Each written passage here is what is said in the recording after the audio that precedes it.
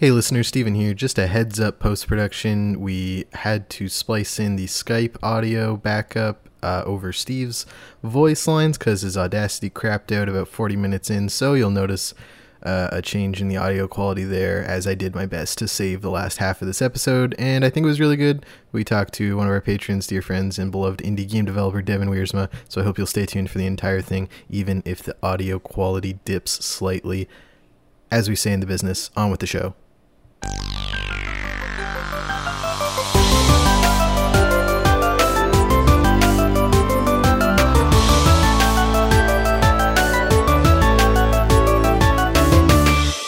Hola, comrades, and welcome back to the CanadianGameDevs.com podcast. This is episode number 195, which is much easier to say in English than in French, coming at you, our patrons, on August 16th, 2021. Everyone else, August 18th. It's a weekly show covering all the games made in Canada and the people who create them. My name is Steven, one of your hosts, spelled with a PH and an A, so you'd think it's Stefan, because phonetically, that's just how it works, but it's not. It's Steven.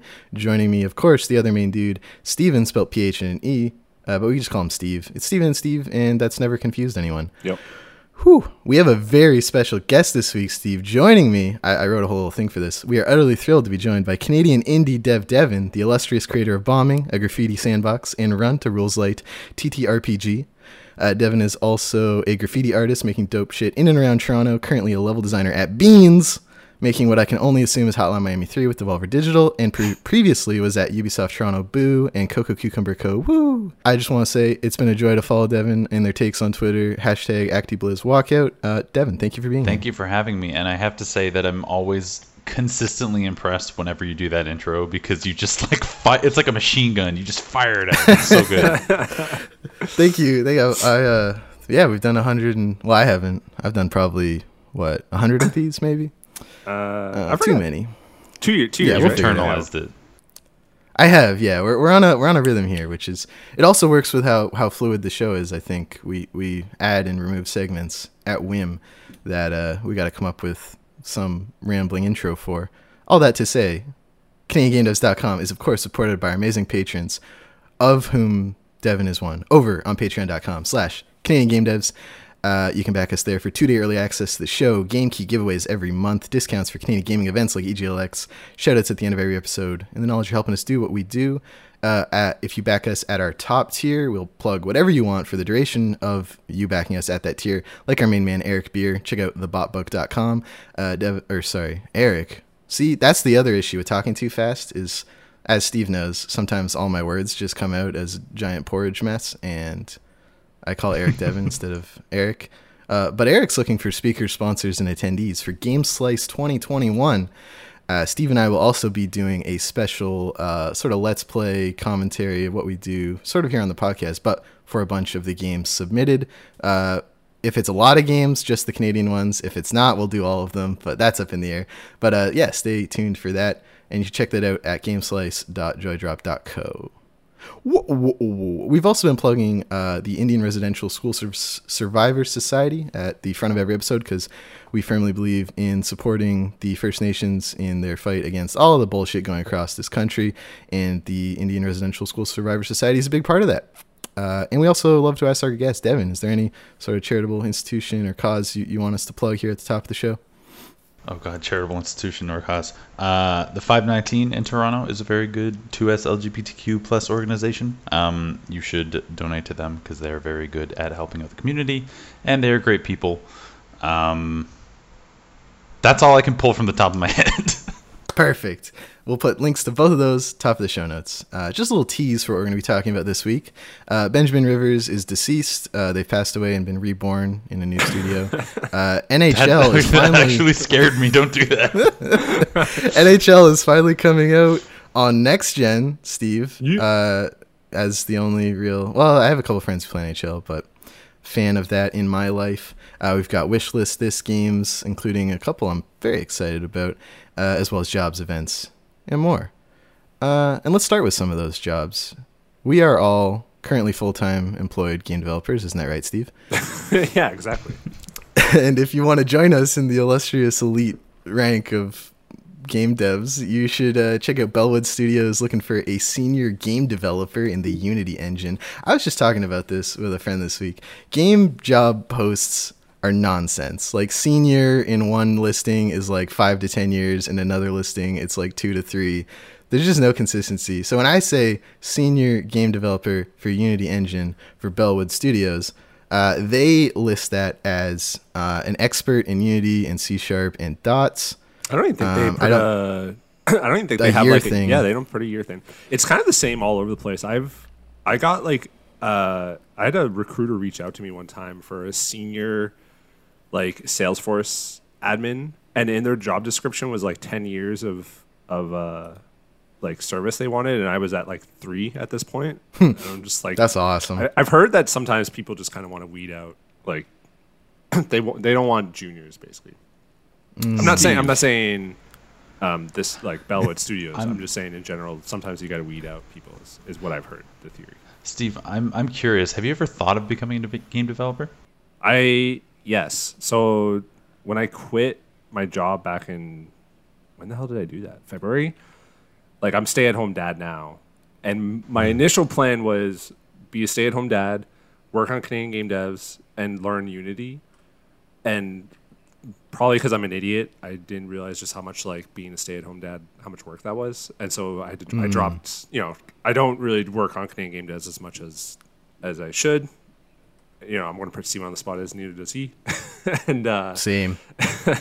And so I'm trying to learn Unity, and I'm doing little bits here and there. What I really fucking miss though is I don't have a desk. Like I haven't had a desk in like 5 months, and I don't have like a dedicated space to like learn and study and stuff like that. So we just moved. Yeah, so that would hamper a bit, I guess. Yeah, and it was because like for the longest time I didn't have a second monitor, or I still don't really technically. And I don't have a place to put one because I don't have a fucking desk. So I was watching videos on one monitor and doing Unity stuff on the other, and it's more difficult to do without. So the idea is, yes, to learn Unity, but we'll see how successful I am. If you have learned Unity and you want to work on an in development title, they're asking for someone familiar with SimCity or Skylines, Crusader Kings, capitalism games, and tycoon games. What's the difference? They offer a tight-knit team of professionals, flexible work hours, work in office or from home, but their preferred Toronto developers, a competitive salary, and the possibility of earning equity in the company. So that's Bellwood Studios. Joydrop is also looking for Unreal and Unity developers. Yes, that's the same Joydrop putting on GameSlice. They do a lot of things. So if you're looking for roles currently, check those out. And Jean Leggett is still looking for a part-time producer around October, November, so go follow them for first dibs at that application when it goes live. Any jobs around the site or industry, Steve/Devin? I'm talking to a few people. I don't know yet, but okay. Devin, is Beans hiring? I said you were hiring a little while ago. I think we are currently looking for a lead game designer, I want to say. Oh. I think that's a thing that's still happening. If you check out the site, thebeansteam.com, I hope I get that right. Let me just type it in right now. Hold on. Yeah, thebeansteam.com. That will take you to the site. And yeah. And so if there's any... Yes, lead game designer. I was right. I'm a genius. Oh, man. This website's awesome. Yes, it is. It is the most. If I remember correctly, thing. Oh yeah, this is like mid '90s, late '90s. Let me tell before you, my time. It's trying to look like one of those old sites. It's very hard to tell people like I work at the Beans team and they don't know what that is, and you send them to this website, and then it's just more of a conversation. The Comic Sans, my God. The shit. I love this. The background that moves and stuff. Oh man, this brings me back. I had a website that just looked just like this. The Big Con just put out a '90s website too. It's pretty good. Yeah, embrace tradition, reject modernity. Design your website like this. Let's talk about some events, shall we? I got several coming up, and if anyone else has one, throw it in. Coming up Thursday, August 26th, Games Making Games, of course, having their monthly Games Writer Circle. It's online. A chill night of talking about narrative design and writing for games. That's totally free, as most of DMG events, so you should check that out. Thursday, September 2nd is the Games Writing Work Group for September. It's geared towards writers who want to work together in a virtual space, bring in progress projects to work on, and be prepared for a supportive co-working session. That same day at 7 p.m. Central Time, the IGDA Winnipeg is having an interactive roundtable on growth. They say, quote, "We've been noticing a lot of growth among our homegrown studios, so we thought we'd have a good time to talk about it." So that'll be an evening of hearing from people who've done well over the past couple of years, trying to figure out key strategies to get where they are. Dirty Rectangles Online is coming back Wednesday, September 8th, so you can see a bunch of game devs talk about their cool shit on twitch.tv/dirtyrectangles. Always enjoy tuning in for that. September 6th to 18th, the Women in Games Festival, a first-of-its-kind event celebrating interconnectedness in an ambitious online galaxy. Wow. Taking place across 2 weeks, it encompasses a vast range of universally relevant subjects. There's a lot of good language in this event description, and is designed to create a safe and positive celebratory online environment. And if you're sitting there asking, why would you make a whole games festival just about women? Shut up. Tuesday, September 21st to Thursday, September 28th, Game Slice, we've been talking about for a long time. Of course, coming back. More details about that in the description. And Game Dev Atlantic is coming back. But that's so far away. I don't know what I'm doing in October, and I doubt anyone does, or if we'll still be here. But that's a one-day-long conference fostering the growth of game dev in Atlantic Canada. We'll be melted by then. Definitely at least up to our knees. Anyone else got any events they want to bring to the table? Honestly, ever since the pandemic, it's like I forget that events are a thing, because time has no meaning and events are very based on time, and so it's just completely lost. Do you go to any events regularly, Devin, that you would recommend, or it's all just been kind of heads down at work doing your thing? It's been pretty heads down, and yeah, because I can't keep track of time. I don't know when events are anymore, and so I'm just completely lost when it comes to events now. Awesome. So I used to just go to the occasional one whenever they came up. Like I remember going to EGLX before the pandemic. And I think that was probably the last one that I think I went to. But ever since, it's just like I don't know when anything is anymore or where anything is. Who can keep track? Gamma Space. Turns out most of it's online. Yeah. Gamma Space always had those weekly ones, like the play games with friends and stuff like that. And there was that one at the bar. What was that? Oh, Torontaro. There's another one at a bar that was it was put on by like the 13 a.m. games guys. Oh, was that the breakfast bonus stage? Bonus stage. I missed bonus stage. I think that was good. Probably my favorite event. There's also the Game Dev Audio Breakfast Club. They're once a month, I think. Yeah, Jake Budno. In Hamilton? Big nerd. Well, it's on Discord now. Toronto. Fair enough. Yeah, that's it for all of our paperwork at the top of the show. So very cleverly post-recording, I insert a little sound effect of paper being shuffled, and it's amazing. Everyone loves it. You should just actually shuffle paper. Well, the recording is, one day I was trying to talk what should the sound effect be, and Steve just shuffled some paper, so I just made that the sound effect I play. It is. It's homegrown.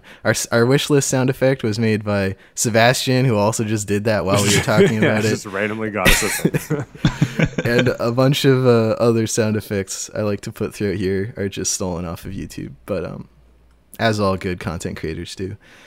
I got 2 releases for people this week from around Canada. First up from Hamilton, Ontario, Descent Vector: Space Runner. It's out now on Steam. 24% off until 26 hours from now. So patrons, you got time. Everyone else, I'm sorry. You should just buy it anyway. Support indie game developers. We covered this one a bit. Race your space pod through procedurally generated gauntlet of space stations, asteroids, and debris. Single-player sci-fi endless runner. Looks great. And yeah, this is my kind of dumb action arcadey game that I would 100% watch a TV show or listen to a podcast while playing. I love the little space shuttle, has like the little thrusters on it from space media. You know the stuff. Yeah. Exactly. It looks really smooth too. It reminds me of one of those do you ever play those Flash games with I think you're supposed to be like a rocket going down a tube, and it looked exactly like this, but way more simple and not as pretty. It reminds me of that. This looks good. I agree. I love the big backgrounds too. He gave us codes. I think we have codes in our Oh no, I should play this. Yeah. I like the look of this. I'm now just remembering. I'm pretty sure he emailed us a while back, and I owe him an email. Sorry. Thank you, Heavy Pepper in Hamilton. We appreciate it, and everyone should check this one out. Also out this week, 5 years in development from St. Catharines, Ontario, The Veil, Shadow of the Crown, Quote, close your eyes, become a warrior, feel your enemy's rasping breath, a foot shifts on swampy ground, the crack of steel on wooden shield. The Veil is an audio-based action-adventure that sets out to breathe new life into medieval combat and fantasy narrative. I was seeing this game get some big coverage this week. It was in The Verge.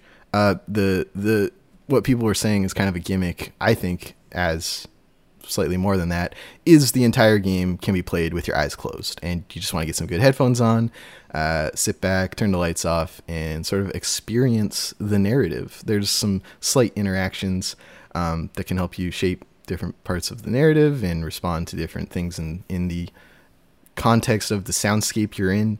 It's claiming to have 5 hours of gameplay, lots of binaural audio stuff, RPG elements like equipment choice, magical abilities, companions, quests, fully blind accessible, which if someone else can think of another game you can play 100% blind, let me know. Video game specifically, it's right there in the name. Headphones recommended for best experience. What do you think? It's funny because this actually reminds me, because way back when I was in college, I was working on a project with somebody that was like kind of like an arcade sort of rhythm game that was also supposed to be intended for visually impaired people to play. I was just thinking that. I was like, I thought, I kind of remember, I thought you did something like this. Yeah, and through that, we actually were introduced to a game called A Blind Legend that's available on mobile devices, because mobile devices are actually really visually impaired, like friendly, because they have all like, the built-in screen readers and stuff. There's a game called A Blind Legend. I think it's on Android and iOS, but it sounds very similar because it also had like you kind of walk around a space and use the audio to kind of figure out what direction you have to go in. And then it had like sword fighting too. Like you could block stuff and like choose different attacks to fight with. Very interesting. It's a really, really interesting underexplored space. So stuff like this is always cool to see because audio games are actually really big in the visually impaired community, as you can imagine. So that's neat. I like this. It's interesting. At Remy Games, we're working on a prototype, something along these lines. It's been pretty interesting to work on, and yeah, I'm always looking for other material to draw from. Scoop. Actually, I don't know if I'm allowed to talk about that, but no one listens to this podcast. That's it for the games that are out this week, I hope. Devin, do you know any other Canadian games that came out in the past 7 days? No, not off the top of my head, unfortunately. Perfect. You guys are better at this than I am. Well, we try. It's a full-time job being a... No, it's not. I want to talk about some news and announcements. First up, of course, developed in Burnaby, British Columbia, NHL 2022 is coming to next gen with a new engine. Now, people like to throw around new engine. Yeah, it's on Frostbite or whatever. A lot. Frostbite is not a new engine in terms of engines. It's a new engine to the NHL franchise. So I would definitely temper expectations if you're expecting a huge increase in quality to this year's Chell, as the kids say. But Steve, you play these games pretty frequently. Why don't you talk to me a bit about this one? I haven't played. So I played NHL. I didn't play 21. I played 20. I usually try to skip a year or two. But the last game didn't come to PS5 and Xbox Series XS. This one does. This is the first one that does. So that's pretty sweet. And I don't know if people remember this, but like the first NHL game that came to PS4 and Xbox One was like really gimped. Like it was missing a lot of features, including like the EASHL feature thing, which is like their big thing. The big online thing, right? Yeah, like you basically like we could have a team that faces other teams and stuff like that. You have your own player and shit like that. It was missing that mode and a bunch of other modes, and they still released it, and I still bought it. I'm still part of the problem, but so they skipped last year, and now at least like this year it has all the like. Apparently it'll have feature parity with PS4 and Xbox One, which is cool. I guess. Do you think it'll be? They usually price their next gen ones at 10 or 15 more. Do you think that'll be the case this time? Let's take a look. I think I saw that. Yeah, I think it's like the thing where if you buy the like the All-Star edition or some shit, you get the next gen version. Otherwise, it's $10 more or whatever. And I guess I don't play Madden. I was talking in the Discord. I haven't played a football game since like NFL Quarterback Club like '96 on Nintendo 64. So apparently, it's taking some like Madden features and stuff and throwing them in there. And Okay. I don't know. The Frostbite engine is kind of interesting because like I guess Madden's been on it for a few years, but famously like Madden's been kind of launching really like broken, Bad. Yeah. the last couple of years. Non-functional. Yeah. So Steve, they didn't have lines. You know the blue and yellow lines that football games have had since they started. They forgot, or somehow it was I think broken it at glitched launch. out. Yeah. For the last, so they also didn't have the white lines on the field, so you were just playing on smooth grass, just pro football. Those screenshots And look it so was weird, too. amazing. So I'm on the realistic. PlayStation. Oh my God. I'm Exactly. I'm on the PlayStation Store right now, and yeah, that PS5 version of NHL 22 is $90. So they are doing that. Disgusting. They didn't do that last year, right? I think No, because it didn't come to next gen last well, sorry, I year. mean EA games in general. I think were free upgrades, and now they're just like, no, we're stopping that now. Interesting. FIFA transitioned to Frostbite in 2016, so it looks like NHL's the last one to mosey on over to the I busted think engine. FIFA launch is kind of broken too, doesn't it? I don't know. Do you remember that one year they released FIFA 20? No, it was FIFA 19 again on Switch, but it was called FIFA 20. Like it was the exact same piece of software. They keep doing that. If you go to But- FIFA, they call it like what do they call it? They call it like Legacy Edition. If you go to, you can actually look it up right now. FIFA 21 Nintendo Switch Legacy Edition. Gameplay just new features and rosters. modes That's will it, have right? parity with FIFA 20 on Nintendo Switch. Like at the very least, they're open about it. They tell you. Man, so those programmers at EA were definitely also upset when the Switch Pro was just an OLED screen. Devin, do you have any experience with the NHL or FIFA Sports or EA Sports games? I haven't played an I haven't properly played an NHL game since like NHL 99 or so. So I'm gonna say no. But Steve Eisenman. I'm looking at these screenshots and I'm just thinking like, holy shit, video games look so good. Like I'm like, these look almost like real people except for the dead eye stare that some of them have. But like all the gear that they have on, I'm like, oh my god. The shine. And there was a video that went around TikTok, blew up, had a bunch of views, where there was this guy playing FIFA and his grandpa walked in and for like 20 minutes didn't realize it was his grandson playing and was like getting into the game that was happening and was like cheering, and they were just filming him. And I'm like, yes, that is, we've hit that level of graphical fidelity with these sports games where anyone over 60 can't tell, and that's really cool. Yeah. That's so good. I'm also curious because I haven't played these games in so long. Can you still make like disgustingly like weird looking people? Like, can you still make like a 6'6" dude who weighs 400 pounds and just stomps on everybody? It's always been my favorite thing about sports games. Is just making like teams of people who are just like complete monstrosities that destroy other teams. Is that a thing I can do? The height and weight they've limited a little bit, because I remember in like NHL 10 or 11, like for 3 years, my friend and I were very hardcore with NHL. Like we had two teams, like a practice squad and then the real squad and stuff like that. Wow. Yeah, it was legit. And I remember like back then the game was a little pay to win, and I was poor, and I was like, oh man, I can't wait until I'm like richer and can actually just pay and like get all the stats I want. And now they don't do that. Which sucks. But You really are part of the problem, Steve. I know.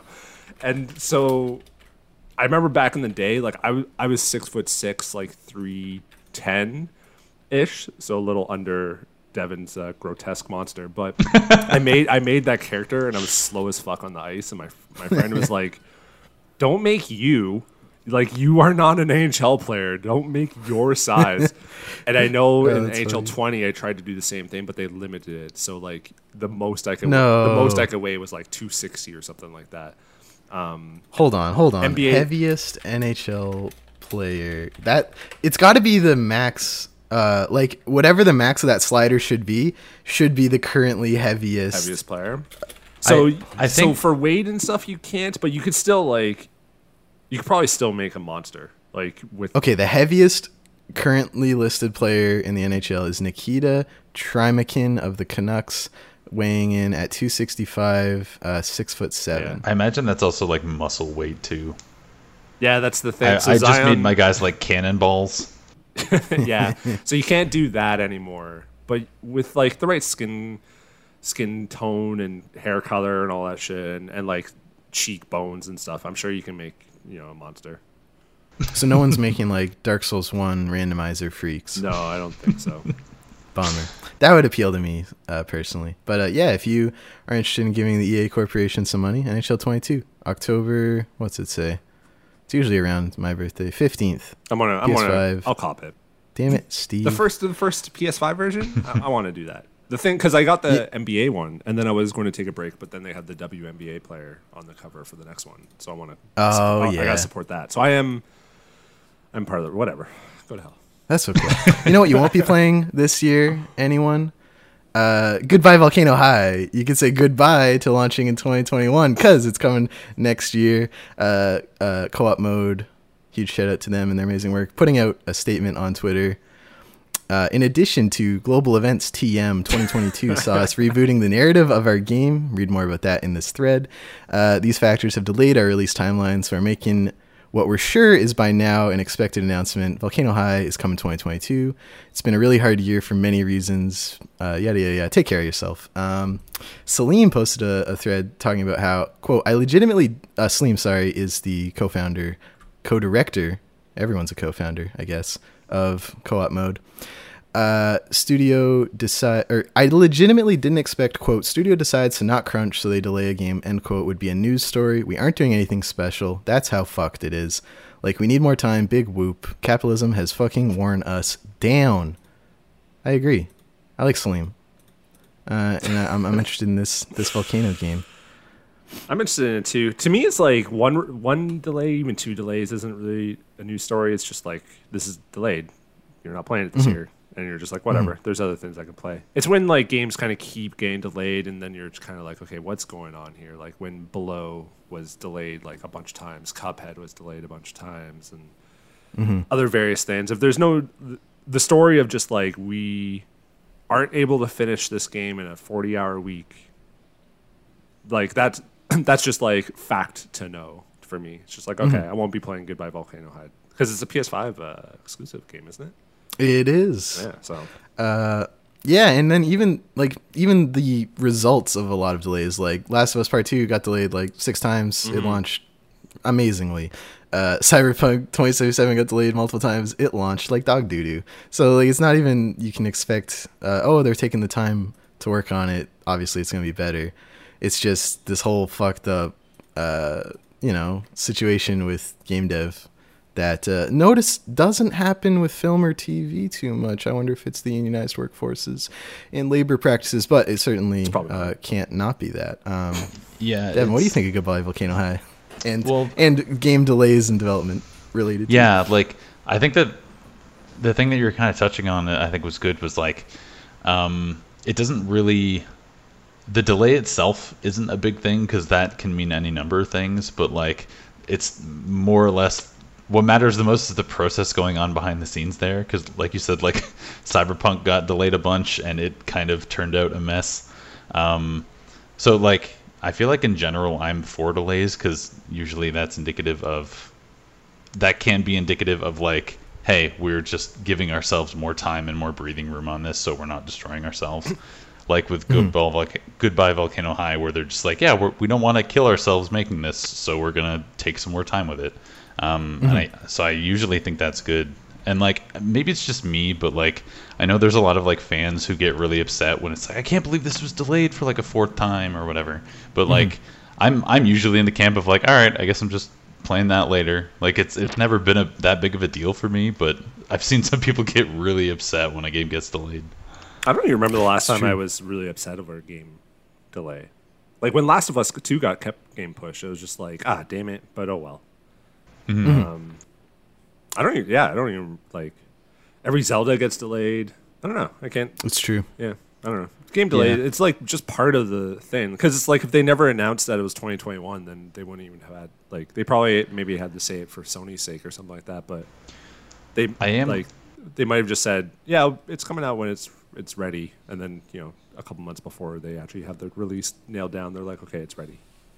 You'll play it when we let you play it. Yeah. Sorry, go ahead, Devin. I'm just glad this process is at least normalized. Like, it feels like in the last few years, more games have gotten away with like, hey, we're just delaying this.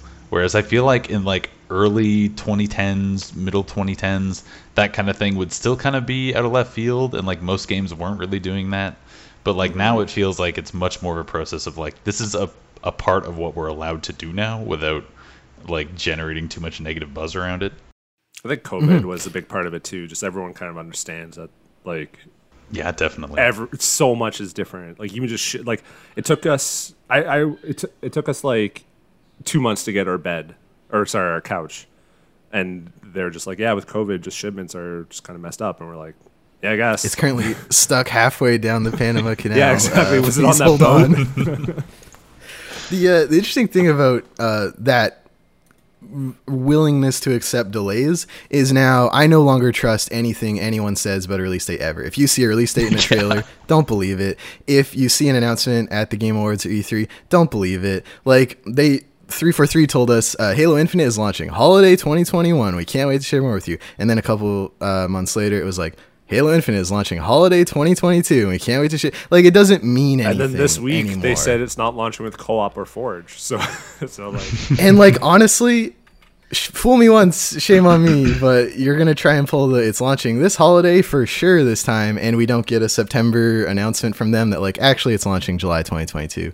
It's like, yeah, the willingness to just accept that game dev timelines and announcements don't mean anything also just like has that other effect where like I don't trust anything you tell me ever anymore. And that's why I love specifically when indies and AAA do this, where they just announce it and it's out like 2 weeks later. Like, I remember Inside had like a 3-minute trailer at E3 at the Xbox stage, and it was out like 2 weeks later. Or Mario Odyssey is another good one where like it was announced in March and it was out in October. I think and Fallout 4 was like that too. They announced at E3. Another one, yeah, they announced at E3 and it was out in October, November, or whatever.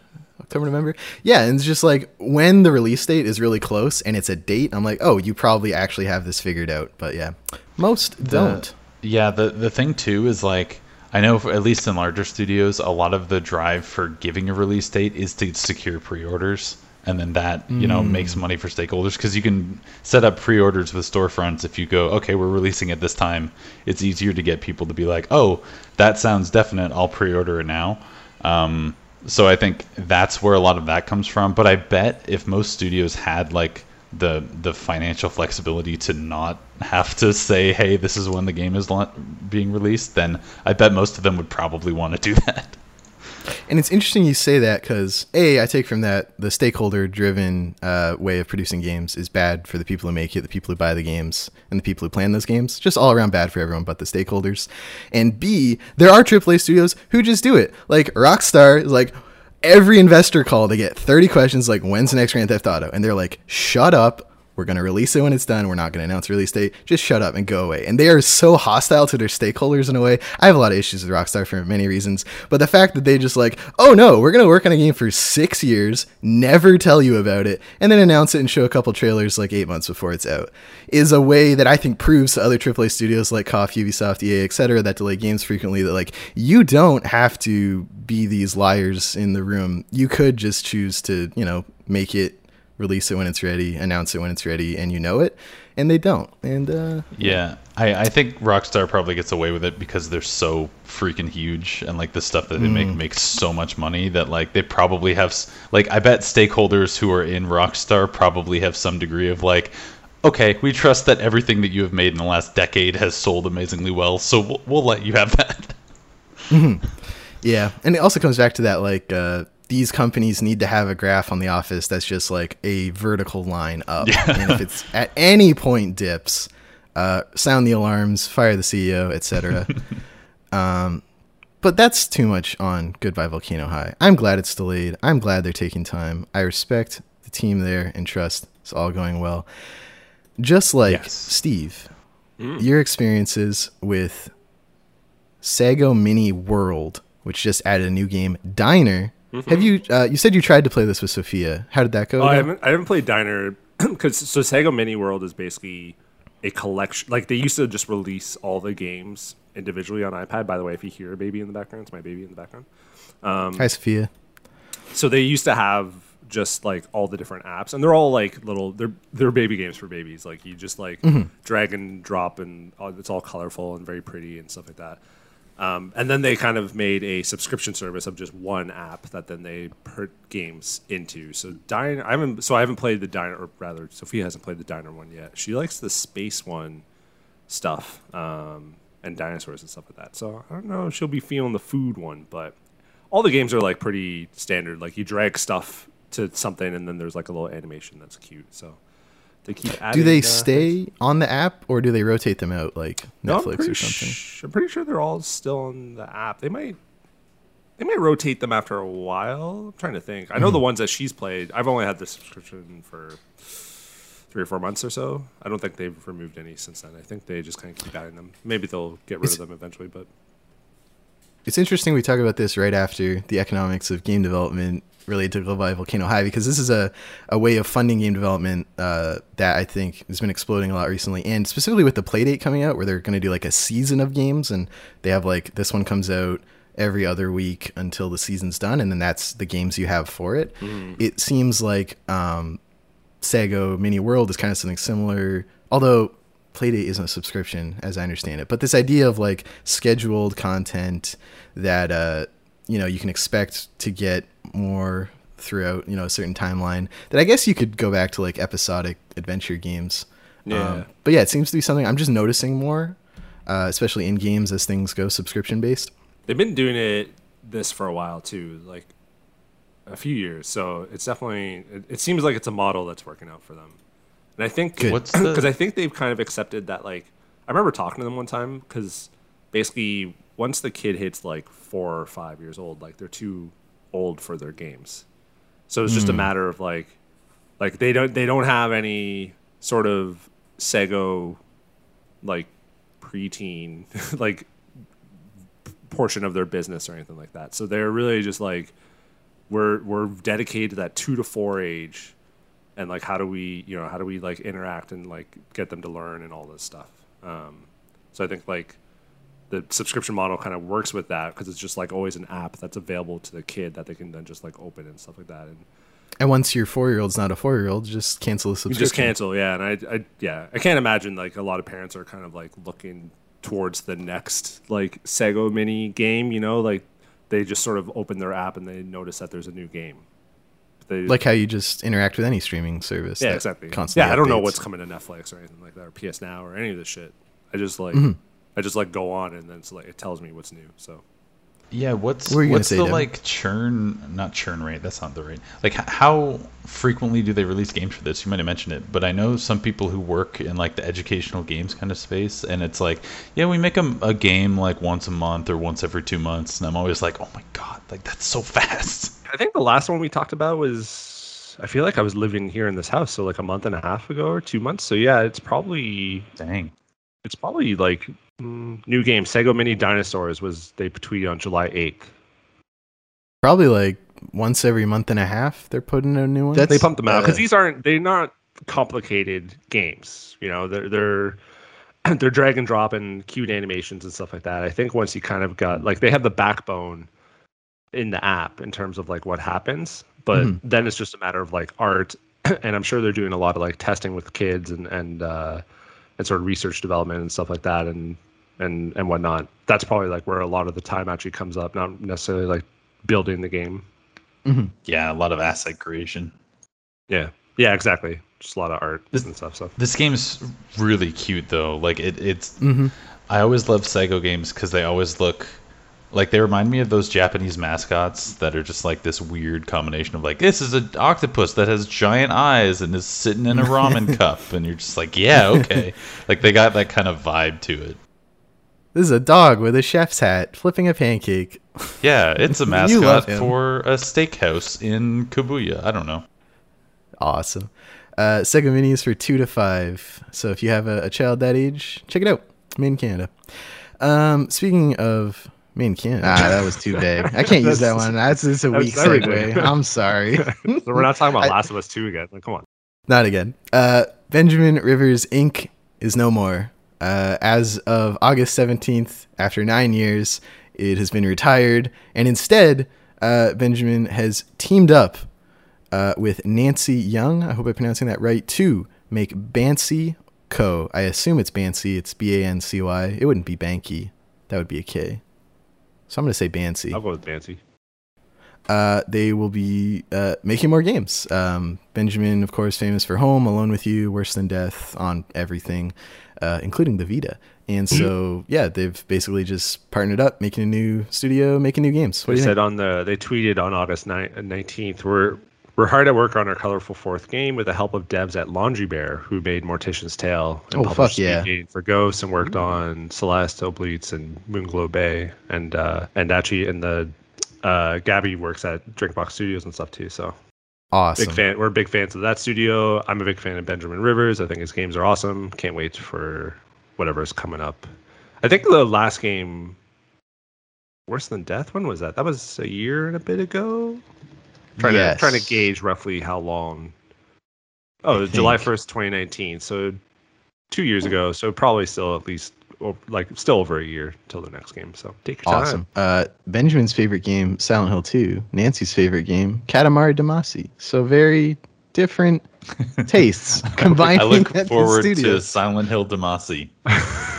Yes, you're rolling around the fog with the doghouse, just collecting things. Just rolling up pyramid heads. Someone should make that. That's a freebie. You can have that one. Coming at us from Montreal, Dead by Daylight is about to lose all the Stranger Things stuff from its store. I believe you will still be able to equip it if you have it, but you won't be able to buy it anymore. And I think this is indicative of an issue we're going to be seeing a lot of recently that I think started with the licensed music for like Rock Band Guitar Hero, where like as soon as it moved platforms, a bunch of it disappeared because the original licensing agreement didn't include the new platform, yada yada. And now that every single game, all the way to like Microsoft Flight Simulator, is doing paid promotions with like Top Gun and just adding things you can go, oh, I recognize that, to a thing you're already playing to keep you playing it, is going to result in a lot of these like, actually the license is over and all that's gone. In big ways. Like, what does Fortnite look like in even 3 years? Like, are all those skins still accessible? Is all the Lil Nas X music still in it? Like, I have no idea. And it's happening to a Canadian game, Dead by Daylight. So I just want to know what you guys think about that. It's interesting because, like, the way I'm thinking about it, like, does this harm the studio in any way? Like, they got that licensing deal. People who are interested in Stranger Things probably saw it and went, oh, dang, like, I'll pick that up because I like Stranger Things or something. Maybe they bought the DLC, and then now it goes away, but the people have already been onboarded to the product because, you know, they got in from that. So, like, losing that, I guess, maybe loses the people who going forward didn't get the chance to buy that, but at the same time, it, like, probably brought the people in who are interested. So, like, it doesn't feel like it's that harmful, I guess, for them to have lost it. I mean, it sucks. It's weird because licensing. Not to like make it dull down, or not dull down, but like this cold. But like you're saying, as long as the net added monthly players is higher, is like plus anything, it's probably a success. Yeah, that is definitely what I'm thinking the studio would care about. Like, as long as they don't lose as many players as they gained from this stuff, then it's fine. Mm-hmm. So it says Nancy, Steve, and Demo Gorgon will remain playable in Dead by Daylight for everyone who grabs them before November 17th, but the Stranger Things level is sadly going the way of the dodo. Most importantly, achievements related to the disappearing characters and stages are also planned to become generic goals, so as to avoid locking folks out of completing them. Whew, so they did think about it. So you can get the platinum in Dead by Daylight, Steve. Don't worry. One of my like 1 or 2% games because of you.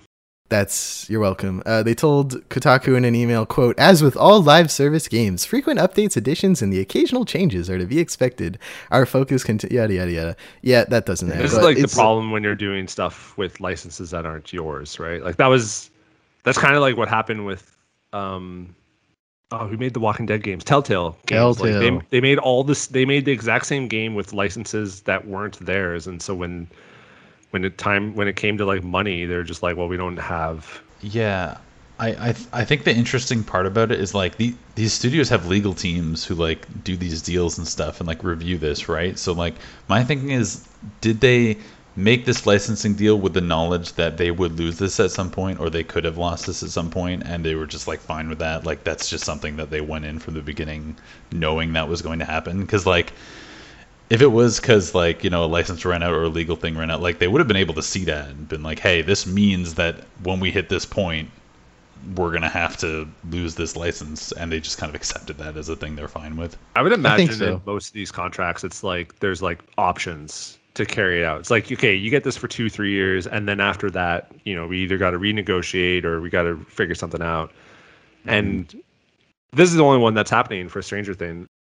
That's interesting, Steve. So do you think that means, if that is the case, that it didn't do as well as they wanted, so they didn't opt to renew? I think this is more so connected to Netflix getting more into video games. Right. And, Yeah. and now they're just like, you know what? We have one of our biggest, I'm assuming it's one of their biggest IP. I've only watched the first season. And they're just like, we have these Stranger Things games, and there's rumors of like them working with Sony and all this stuff. Like, I gotta imagine like this isn't just like, okay, you got your money, you got your Stranger Things money now. Like, it's not getting money, or it's hurting the brand or something like that. I gotta imagine like they're now kind of just like, okay, we're gonna move this over to like our whatever the hell we're working on, because they have Stranger Things video games, don't they? Yeah, they did a Stranger Things 3, even though there wasn't a 1 or 2, which is funny. It was just for season 3. It was like a SNES adventure style game. Yeah. And so I think it's connected to that. They did an Endless Runner. The first time Netflix got into games, they just did 4 copy and pasted Endless Runners for like Stranger Things, Narcos, something, and they were all playable in the web. And I played all of them, and they were all terrible. And then there was the Stranger Things 3 game. And really, they haven't dabbled much with games based on Netflix shows. So I think the thing that bums me out the most about this is just the fact that like it's content that's not going to be there, but like people had to work on that content. Like they're getting rid of a map, and as a level designer, it's like you probably had a level designer who worked on that map for like a year and a half before this thing launched to get it there, and like having that be taken out because like, well, license deal expired, or we're not renewing it, or whatever. Like that hurts. That would Someone go you check on that can't level point to designer. it anymore, like as a portfolio piece. I mean, you can post pictures and stuff, but you can't be like, Yeah. go play this level I made right now. You just can't do it's that like, anymore. It's no longer playable. I mean, like at best you could like frantically record it or like save YouTube videos and then put that on your portfolio and be like, this was a thing, but it no longer is there. Man, yeah, I didn't even think about that. I mean, it helps for a very well streamed game like this that there is probably thousands of hours of footage of this level on the internet right now. But yeah, or like you made one of the models of the characters and now it's just no longer there, and it's like even if it's like you still have access for that for the portfolio, it's still like pretty demoralizing to be like, oh, because we didn't renew a license or something, my work's no longer shown off. Great. Man, yeah, an interesting what do they call it when you're like reading something into the future? It's like superstitious. Augur? Is that this is a fun Celtic name prophecy. for it. Prophecy. Let's go with prophecy. Oh no, an omen. It's a bad omen, I think, for the future of games that do these licenses. But ending on a happier note for the news this week, coming at us from Toronto-based developer Woolly Walrus. Their really cute, really great game Beat Blast is leaving early access August 25th, getting modifiers, kind of like the modifiers like the skulls in Halo or stuff like that to spice up your runs, and achievements, Steve. So you don't like Steam achievements though, so you'll be waiting for the console release. Gotta get the Steam Deck. That's true. Do you think you'll get into Steam achievements once the Steam Deck's out? Maybe. I will be playing more Steam games when the Steam Deck happens. You don't like Steam achievements? No, I have no problem with Steam achievements. I'm just totally too focused on PlayStation trophies. You got to get all the PlayStation ones first, and then you'll move on to Steam. Yeah, exactly. Once I get all the PlayStation trophies, then I'll go get some Steam achievements and stuff like that. To be honest, I just don't play games on the PC that much. That's why I'm really excited for Steam Deck, so I can play all these games like Bombing, a graffiti simulator. Unless that's coming to PS4, Devin. I cannot comment on that at this time. Devin, have you seen Beat Blast? Do you know the premise of this game? No, but I'm looking at it now, and it looks like Geometry Wars with a beat. Yeah, so basically the pitch is it's awesome. It is. It's a twin stick shooter. You'll notice in the bottom left is sort of like a grid, which actually functions as like a count for sheet music, like just like I guess 2 bars, and you place notes on those bars. That is the pattern of your attack. So you can add and you have to purchase these and like equip them. So you can add like a slash, or a shot comes out in front of you, or 2 shots go out to each side, and you're building this sort of little 2-bar composition of your attacks that plays on beat with the world and sort of pulses in real time, kind of like Sound Shapes. But instead of a platformer, it's a top-down twin-stick shooter. And yeah, you build this 2 bars of attacks and you go into these levels. And I think on the fly you can change them. I'm not quite 100% sure. It's a roguelite, so you do earn these upgrades, and like you will go into every run with better beats to blast into your enemies. Very, very dope game, in my opinion. All right, that's it for the news and announcements. Time to move on to everyone's favorite segment, Wish List This. A long time ago, in an apartment far, far away, Steve and Brett would frequently wish list games while they were talking about them. So I was like, hey, why not just make a segment every week? I'll pick 3 upcoming Canadian-made games Steve has to add to his wish list. And Devin, open Steam right now. First up, Clan Folk by MinMac Games in British Columbia. It's releasing this year on Steam. Quote, Clanfolk is a mostly historically accurate colony and life simulation. Clear the land, build a home, hunt fish, gather craft, have children, marry them off, raise livestock, farm, meet the neighbors, hire, trade, run an inn, prepare for winter. That was a lot of commas. Build your home in the Highlands or die trying. MinMax Games, sorry, Steve, you might remember from previous wishlist this segment for their game Golftopia, which was a super dope, wacky, arcadey, sort of like you make the golf course, but then you can play on it game. And then you're sort of like in real time managing like weed growth and like rainfall and stuff. It was super cool. This is in the simulation genre, but a very, very different shift tonally. This reminds me so much, and I would not be surprised if they were looking at RimWorld, because I'm a big RimWorld person, and this gives me big RimWorld vibes. I'm super into it. UI, like if you go to the 4th screenshot on their page, that left side of the screen, that's just a wall of text, just instantly. I don't play a lot of games that require math or really any thought more than Twitch-based reactions. So these kind of games often intimidate me, and I don't get into them because of the steep fish learning curve. But it sounds like, Devin, this might be a game more up your alley. Yeah, it's funny because I'm the complete opposite of that, where I don't like stuff that is very Twitch-based, but I love stuff that is like too in-depth and like just makes you think too much. So this looks like Crusader Kings meets RimWorld, and those are both properties that I love. So yeah, I'm wishlisting this. Oh Excellent. Man, one of the gifts at the bottom is like the farm or whatever is like completely on fire, and then the next screen is him going to a bunch of graves. Yeah, and that 5th screenshot where it's just like it looks like your whole family and then an empty grave right next to it. I'm like, oh, this game's gonna be kind of messed up. Is this one of the ones where you name everyone so that when I think it's just like procedurally generated? It's always like Steven died by fire. Devin died by starvation. Basically. Like, oh. That's just that's a lot like RimWorld too. I wouldn't be surprised if this is like, harsh environments and like everything kills you, because that was part of the fun of RimWorld as well, where it's like, suddenly you get raided and then half your clan is murdered and you have to bury them and then rebuild your clan from that. So I wouldn't be surprised. At the very bottom of the page, it recommends me RimWorld. There you go. Sometimes the Steam algorithm gets it, and sometimes you're looking at an indie shoot 'em up and they recommend Dark Souls 3. So, but sometimes it works. So it's on Devin's wish list, but Steve, is Clanfolk by BC-based MinMax Games on your Steam wish list? Yes, it is. Excellent. Next game today on wish list this comes to us from Twitter, as most of these do. The Ranch of Rivershine by Eloise Laroche in Quebec, who you may remember as the dev behind Lemon Cake, a baking sort of sim, kind of like Diner Dash meets... no, it's pretty much like Diner Dash, but cuter and better. I was a big fan of Lemon Cake, and I'm surprised how quick their next game was announced, because as I understand it, is this developer, you know? But Ranch of Rivershine, quote, Saddle up and build your own horse ranch. Raise foals, care for your horses, and train them as you explore the western wilderness. Participate in cross-country competitions and become your town's champion. Befriend the villagers who will help you on your adventure at the Ranch of Rivershine. Visually, this game is a lot like Lemon Cake. There's a lot of very, very bright, happy vibes immediately.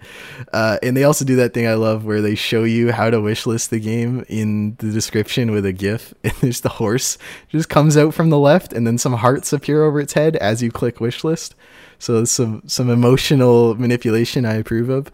What do we think? Not really into horses, but Steve, come on. But I do like the colors and stuff like that. It looks really cute. And I can just think of like a few friends that would just fucking love this game just based on everything. But it's kind of like, I guess it's like a Harvest Moon type of situation, but with just horses. You're just focusing on the horses, so. And they're stressing the relationship with the villagers. I think there'll be a big social component to this. Mechanically, this is so different from Lemon Cake 2, which, as someone who watches a lot of small teams make games, there's usually a consistency in mechanics. Like take Supergiant, for example. All their games are kind of the same perspective. You're doing sort of left and right combat. And it's obvious like a lot of the next game is built on the foundation of their other games. Whereas this doesn't really share anything with Lemon Cake. It's sort of it's more like an open world adventure. There's horse riding in the game, which already is a bunch of work for a solo dev. And I think it's interesting that they are going such a different direction mechanically with the next game, where visually it does feel in line with Lemon Cake. What do you think, Devin? Yeah, it's interesting that like befriending villagers and such is kind of like mentioned as one of the features, but if I'm looking at like some of the promo art and like images and stuff, I don't actually see any other villagers there. So my suspicion is that this might be earlier on, so it might be a little ways out from launching, and maybe the page is just kind of put up early. But I'll let you in on a secret. When I was 13, I went to a miniature horse camp because I really wanted to go to a miniature horse camp for a summer. Whoa. I don't know why. So I have a very special connection with horses. So I've actually always wanted to play kind of like a horse game because they're like a genre. Like I went on the Switch and there's like 4 different horse games of all like varying levels of quality, and I'm like, wow, this is fascinating. So I'll probably wishlist this. Awesome. It's funny you say that. I went to horse camp for 7 years before I learned I was allergic to horses as a kid. My family are friends with these people who own a horse camp. Shout out to Frontier Trails out near Ottawa. But yeah, every summer I would go and stay there for 2 weeks and then get a horrible red eyes and sneezing. And I'm like, oh, I have allergies. And I was right. I was just wrong about what I was allergic to. But yeah, no, the horse genre, people don't understand.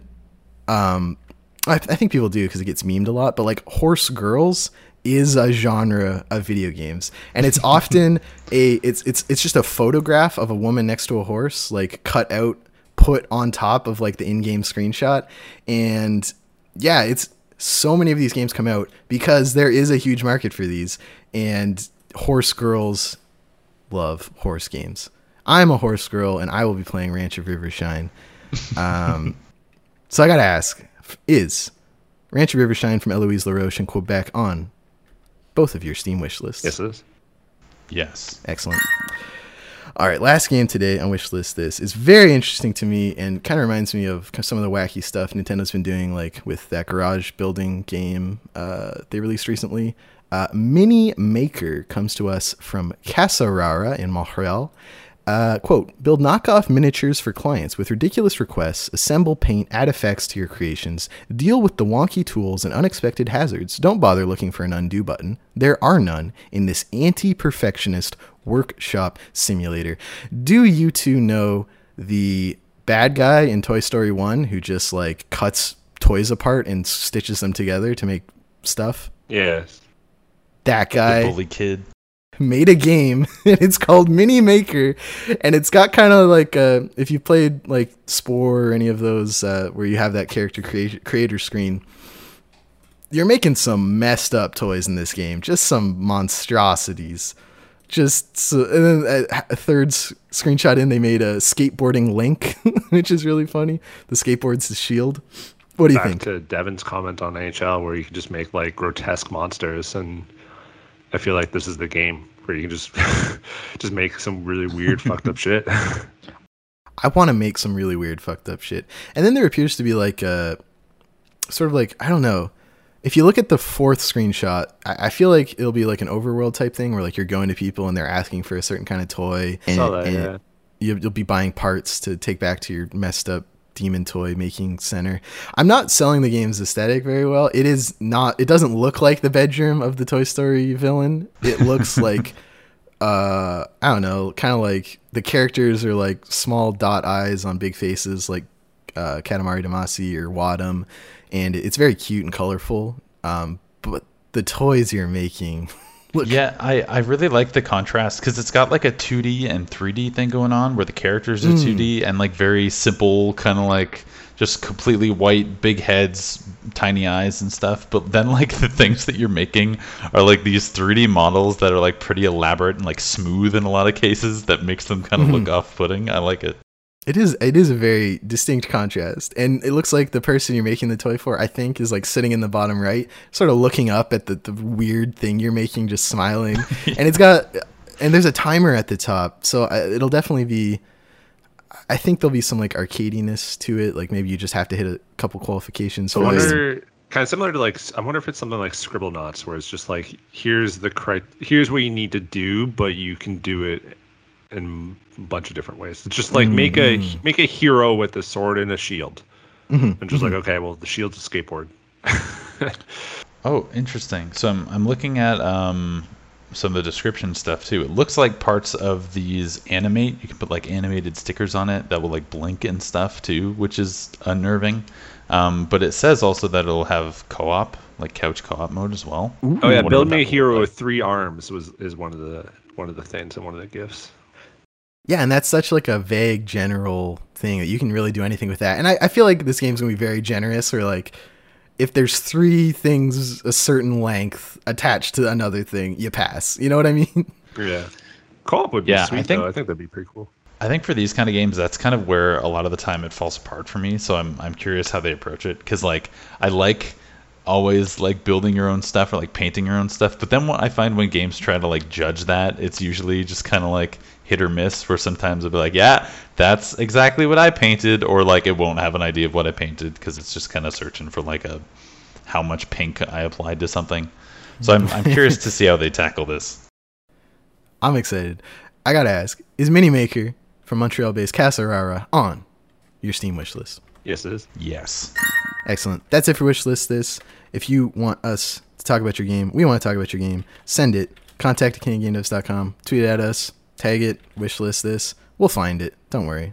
I'll find you and your game, and I'll wishlist it. All right. That's it for wishlist this. Let's talk about anything in the Discord come up recently, Steve. I've also been kind of absent recently. No, we were just teasing because there's only one place in Owen Sound to get a burrito. It's like this Casaro Foods or something like that downtown. It's really expensive. It's like $17 for a burrito. It's ridiculous. So my brother and I are jokingly trying to open up like a bar burrito or a Chipotle or something. Please don't open a bar burrito, Steve. Bar burrito's garbage. I just want a burrito. I just want a burrito. And we're coming up with puns and stuff like that. And there's no seriousness to this. I know nothing. Did I contribute Habanero Bros? I think. Exactly. Yeah. Devin, what do you think? Oh, that's not bad. Good. But no, nothing much. A couple political discussions, but because of the election that's happening. Who won in Halifax? Did your bet? What happened with your bet? For the first time in my life as a voter, the person I voted for won. So that's nice. But it's an overwhelmingly conservative province now, and I want to leave. But yeah, so if you want to talk about that, probably don't want to talk about that. But if you want to talk about burrito places, join our Discord. Link in the description. Link in the show notes. Yada, yada. I'm introducing a new segment, guys. Increasingly, Steve and I have been covering various Canadian Kickstarters. So I'm starting Kickstarter Corner. Every week, we're going to check in with some Kickstarters we've covered and see how they're doing and look at the results of them. So first up, I want to highlight Last Soul, which we covered on Wishlist this in the past. Coming soon to Kickstarter. The developer Tony has been hopping into our Discord, talking about it, asking questions. And so I just want to bring this to people's attention. Cute shooting robot is the last hope in Last Soul. He calls it Mario with Super Guns Adventure. This is by Woolum in Calgary. The last, or did you read the first thing? Mankind lost its will to live. Like, yeah, big move. Same. Yeah, I'm interested in this one. We liked the Kickstarter. We liked the Steam page, wishlisted it, and yeah, Tony's. I don't know how much he's comfortably sharing. He was kind of DMing me, but this Kickstarter would be big for the future of the game and potential, partnerships with other people in the industry that I want to see this developer get, and so I want to highlight it for everyone. So add it to your, notify me when this Kickstarter campaign goes live. Check out the Steam page and wishlist it, and we're going to be keeping our eye on this one. Steve, Lux Primora didn't get funded. I think you know a bit more about the state of this Kickstarter. No, I just saw someone mention in Discord that they didn't hit their goal. They canceled it before the end or whatever. And I think there's a comment or an update. This was the Golden Sun inspired JRPG. Yeah, Golden Sun JRPG. So Sunset announcement. Hey, everybody. Director-producer Derek here with final update. You might have wondered why things have been so quiet. Our team has been figuring out how we want to go forward. Difficult decision has been made to suspend the development of Lux Primora indefinitely. What does Sunset Project mean? Not dropping an override, coming in weeks, blah, blah, blah. Yeah, basically, there's a thing on the Kickstarter that basically says, like, we're kind of stepping away from it for a little bit. Mm-hmm. And it's too bad, but hopefully, they can kind of come back in the future. And I'm down for this. Like, Golden Sun is like a great JRPG, and there's not many JRPGs that have like environmental puzzles and stuff like that. So hopefully they can kind of come back. But it's too bad. Games are hard. One of the only non-mobile developers in Saskatoon as well. So definitely a, underrepresented part of the country when it comes to game development. And yeah, hopefully they can sort something else out or, find another way to pick this back up in the future.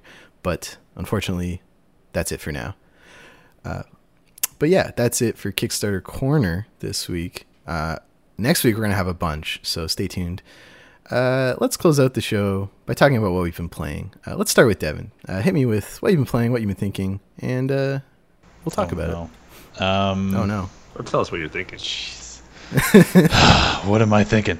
I don't know. I have this thing, like, I don't play a lot of new games. Like, I tend to kind of just go towards, as I mentioned before, like these games that are very systems driven and like you can get really deep into and just play them for a million hours. So I've been playing a lot of Arma because of that. There's a mod called Antistasi, which is I think like Greek for like revolution or like resistance or something. And so it basically like it puts you as like it's got all the Arma systems where it's like, bad guys, all the weird military gear and junk. But it puts you as like this like little resistance group that is basically trying to push back like foreign invaders from your whatever like island you're based out of. But it's like really deep and it's very kind of like open and like player oriented, so you can kind of like choose where you want to attack. You can gather forces, you can order AI around. So it's very like involved.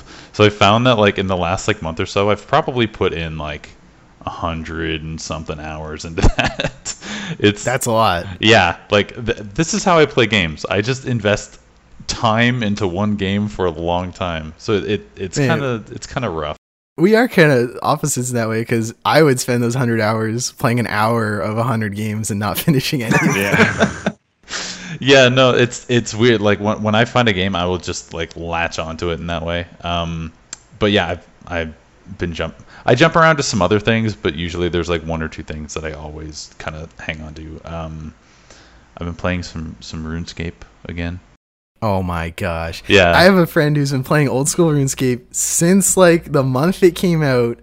And sometimes like I just like he'll like stream his video on Discord and he's like operating at a level with this game that like transcends the Galaxy Brain and that meme. Like he'll be like clicking all over the place, doing things, explaining what's happening. I don't know what's going on. I just like watching someone who's just achieved the 10,000 hours in something in a way that I don't understand what's happening. I just really like seeing something executed at such a high level.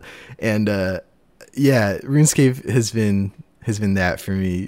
Why are you playing RuneScape still, Devin?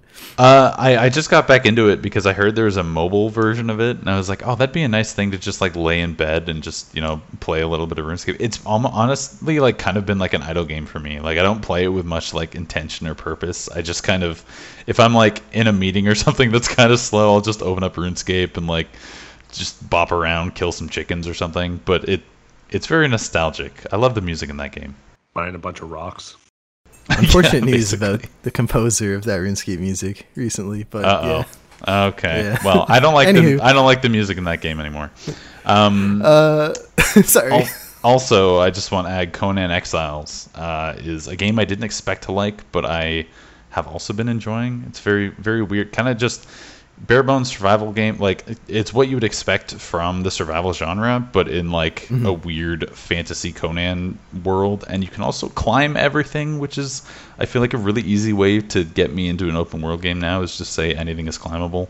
So I've been all over that.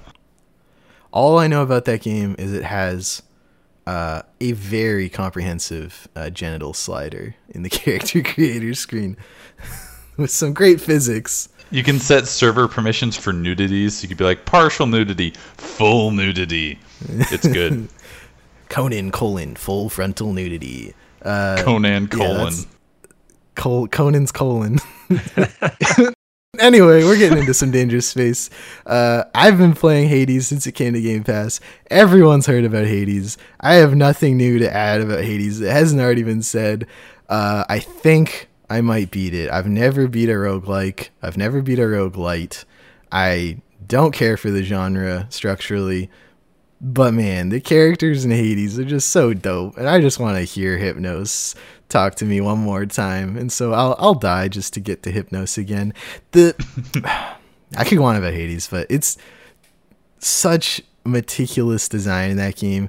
The way that characters will your next line with them when you talk to them will be so specific to what just happened to you, or like how far you got in a run, or like who you died to in that run. Another character will have a line that could only be said to you if you just died to that character on that run.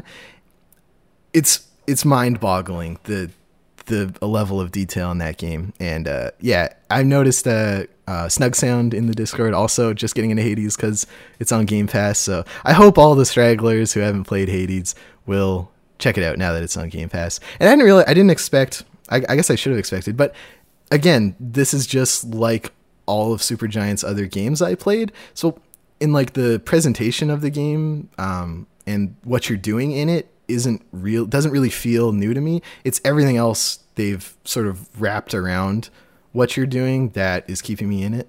Devin, do you have any experience with Hades? I'm one of those stragglers who has not played Hades. And I think it's kind of getting to the point where I'm worried about playing Hades because everyone has said so much good stuff about it that I'm not going to like it. Like I kind of had that reaction with Bastion where like I spent a long time, I just never got around to playing Bastion. Everyone was like, Bastion's like one of the greatest games or whatever. And then I ended up playing it and I was like, oh, it's okay. It's not bad. Like it's good, but it's not really my thing.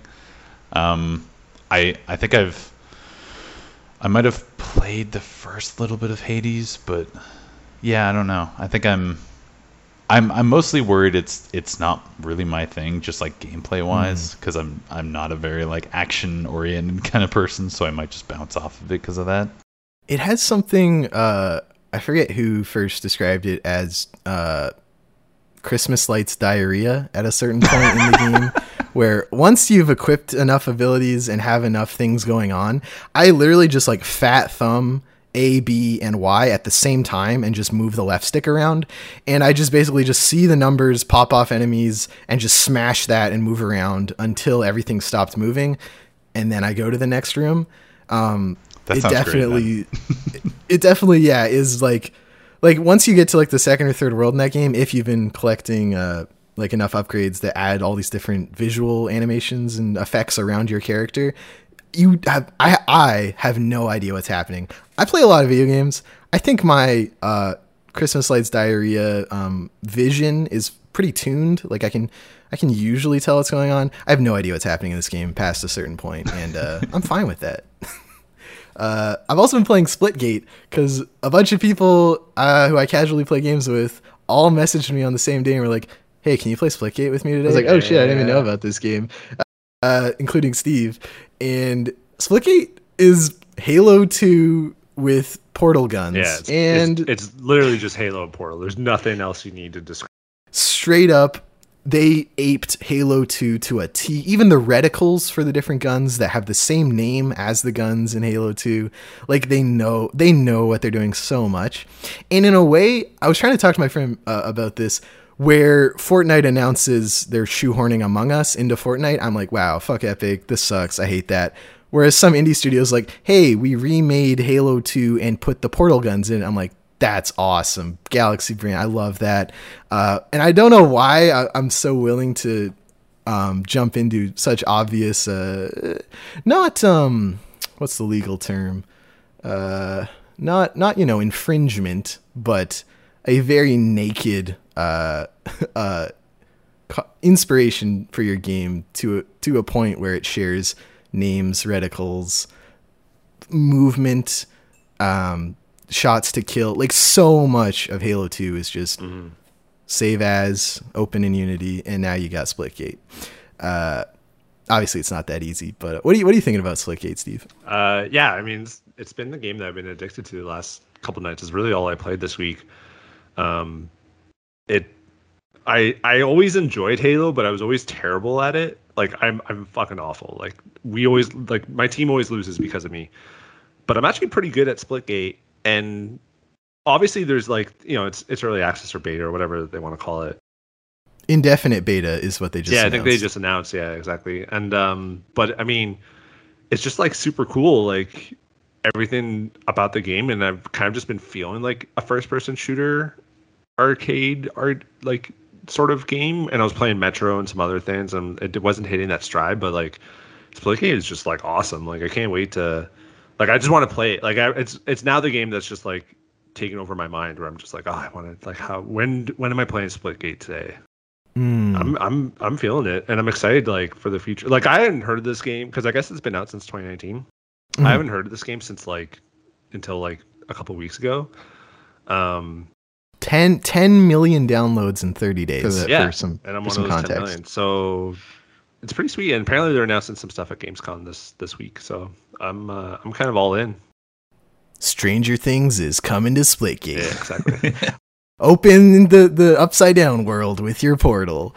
That's what we've been playing, and that's it for episode number 195 of the CanadianGameDevs.com podcast. Wow, what a ride. If you want to help us keep doing what we're doing, check out patreon.com/CanadianGameDevs. 2-day early access to the podcast, Discord perks, GameKey giveaways, discounts for Canadian gaming events. And at the $5 credited patron tier or higher, we'll put your name at the end of every episode, like these lovely patrons. Thank you so much to Aaron McLeod, Canuck Play David Winter, David Nagy, Daniel Miller, Dougsy, Eric Beer, Eleanor Hanel, Jean Leggett, Jeff Shepstone, Jeffrey Canham Graph Metal, Kai Hutchins, Meow the Leon, Nicholas A. Zorko, Nav from the Academy of Games, Pixelnuts_Alex, check out Rocket Rumble on Steam, Sean Hayden, and Stacy H. Also, if you're on Apple Podcasts or any podcast service which allows reviews, please give us one. I'm always looking for ways to improve the show. I'm always amazed when someone tells me they listened to it and liked it. So if you want to amaze me and Steve, please drop us a review. If you can't review us on whatever you're listening to, contact at CanadianGameDevs.com, at Canada Game Devs on Twitter. And Devin, if someone wanted to seek you out on the internet and you wanted them to find you, where should they go? I am on Twitter at DevinWeirdsman.com. That's at DevinWeirdsman.com. Well, that doesn't work. Nice. At Devin Wiersma on Twitter.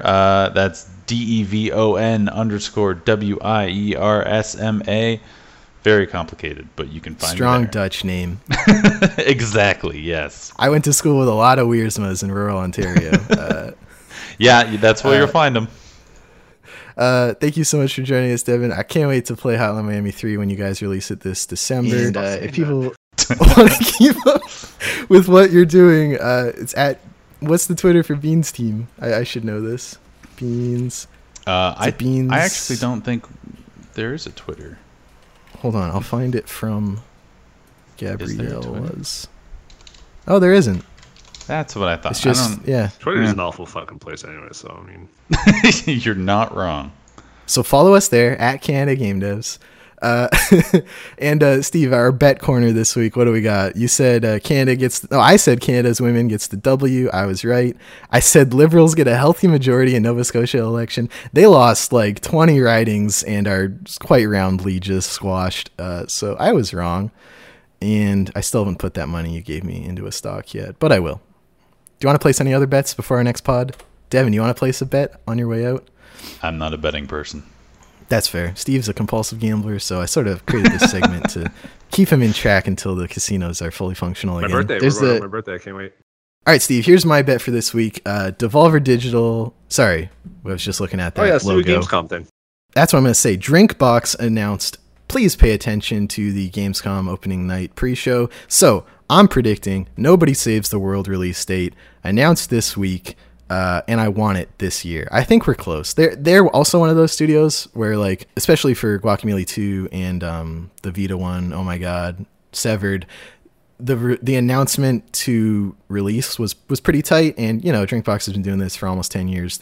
You know, it's safe to say they've got it figured out to an extent where they'll announce it and it'll probably come out that day. So I'm thinking 2020 release date and announced this week at Gamescom. I'm going to put that in the bets. All right. What about you?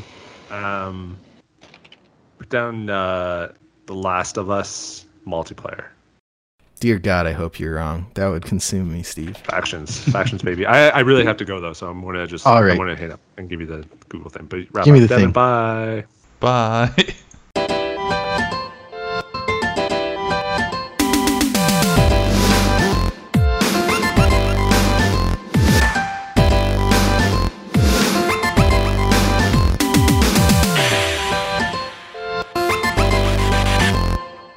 Steven, What? my What's up? Audacity broke.